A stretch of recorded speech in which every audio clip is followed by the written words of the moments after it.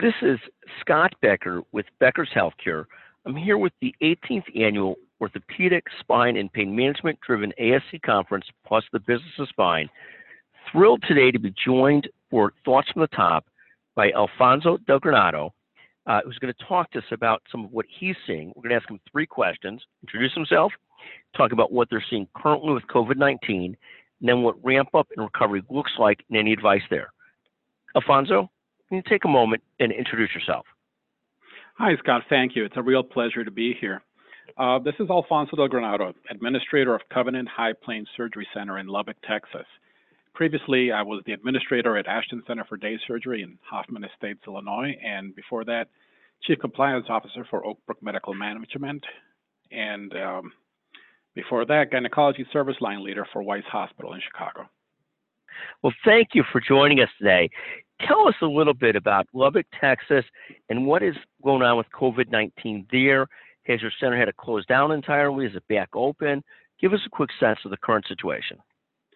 Well, we elected to close our center about 8 weeks ago, ahead of the governor's order, because we saw what was coming. We're a joint venture between Covenant Medical Center, which is part of Providence St. Joe's, and 46 physician partners, as well as Azura NCP, which is a national ASC management company. And based on their guidance and what we were seeing on the ground, we elected to stop doing elective cases. But we couldn't shut down completely because we're, adjacent to the hospital, and they depended on us to continue doing procedures that were semi-urgent or urgent, but they would prefer not to do at the hospital. So we went down to about 10% of our normal volume, and kept the doors open, kept all employees on full-time status, and just forced our way through the crisis. And where are you at now in terms of percentage of procedures compared to normal volumes? Well, last week we were at 10%, and then this Monday, I'm happy to say, we just started resuming elective cases. So this week we did about 25% of our normal volume, and we're working our way up to 50%. And two questions. First question is, how long do you think until you're at really regular volume?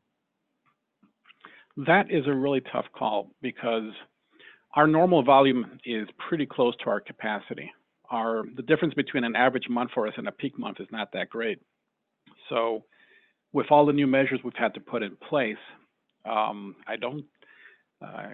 can't really tell you how soon we'll be at 100%. I think we're probably going to just have to take it week by week and reevaluate. Some of the measures that we've put in place, we're going to get a little bit faster. We're going to get a little bit more efficient. But others, you just can't do anything about. For example, at the end of the case, having to wait 3 minutes for a full room air exchange before we can decontaminate, and then having to wait again before we bring the next patient in. All of that is going to add. I'm sorry. No, absolutely. So next week you plan to be at about 50% of typical pre-COVID volumes. And do you think by the end of the month, with the new procedures, the new protocols, and I'll ask you a couple more questions, do you think you'll be at 60, 70% within a month or so? Or what? Do you have any sense of that? I know it's very fluid. It just, as you start to look at scheduling and time constraints, do you have a sense of when you'll get to 60, 70%? And can you break even at 60, 70%? Well, we redo our models practically every week now. We were expecting to be at about 75% next month, but that could change. Right now, we just lack sufficient data. 3 minutes doesn't sound like a lot of time, but when you're doing 100 cases, that's 300 minutes times 2, 600 minutes. It's 10 hours that you somehow have to work into your schedule. So we're probably going to have to hire additional staff in order to be able to get anywhere near our previous levels. With regards to break even, yes, we can definitely make a profit at 60 or 70% of our normal volume, but we would much rather be at 90 to 100%. Yes, but it sounds like in the big scheme of things, even though it's frustrating, that you're making pretty good progress. We are. I will say this. There was some consideration given at first to maybe focusing on cases that are better revenue producers, but we have 46 physician partners here, and we need to support their practices just as they support our organization. So in the end, we opted to open all service lines and all practices up. We're not selectively curtailing cases for financial purposes. We're trying to support everybody evenly. But again, with our lower volumes, it's going to take a little time before we're back up to speed. And a next follow-up question: is there a lot of pent-up demand, or is that dampened at all by the economic recession that many places are facing? Do you have any sense of that yet? There is a lot of demand. We don't do a lot of cosmetic or procedures that could have less invasive treatment options. So most of the cases that come our way are, in fact, the vast majority of the cases that come our way are in insured and covered procedures. So for us, the number one loss leader is going to be cash collection. And so ordinarily our policy is 100% collection up front, but we're going to have to be a little bit more lenient and maybe introduce longer term payment plans for patients who just can't afford it. For our next 6 months, we're modeling about a 50% decrease in cash payments. Gotcha. And your cash payments are what percentage of your total revenues? Are they typically 10, 15, 20%? They're closer to 10%. Okay. So for some period of time, you're working at a new normal, but don't do a lot of cosmetics. It's really payer paid, and just a matter of ultimate time, whether people keep their employment insurance and those kinds of things, as to some of the impact there. But you're having a decently nice ramp up. You've mentioned some really useful thoughts. People better keep on remodeling. There's no clear prediction yet. It's not a clear linear path. Is that a fair statement? No, yeah. Absolutely.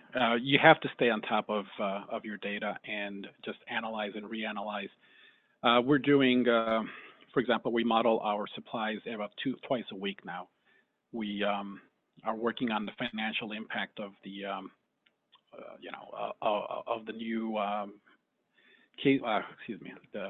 the new turnover delays as we speak. We're just finishing the first week since we've been back, and we already have some sense how it's going to look, but everything could change again next week. Just yesterday, our medical executive committee voted to start allowing some upper GI cases to be done, and that, of course, changes all the models yet again.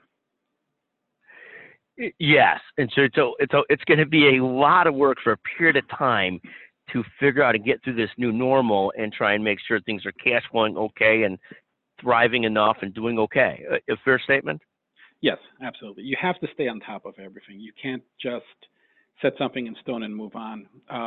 This has been the case, as you're well aware, for many years. It's centers that are dynamic and adaptable and flexible are the ones that are having the best success. And honestly, anybody out there who thinks that they can just set something up and to put it on autopilot, especially now, it's just I think you're going to see a lot of centers start to close if they're not able to be flexible.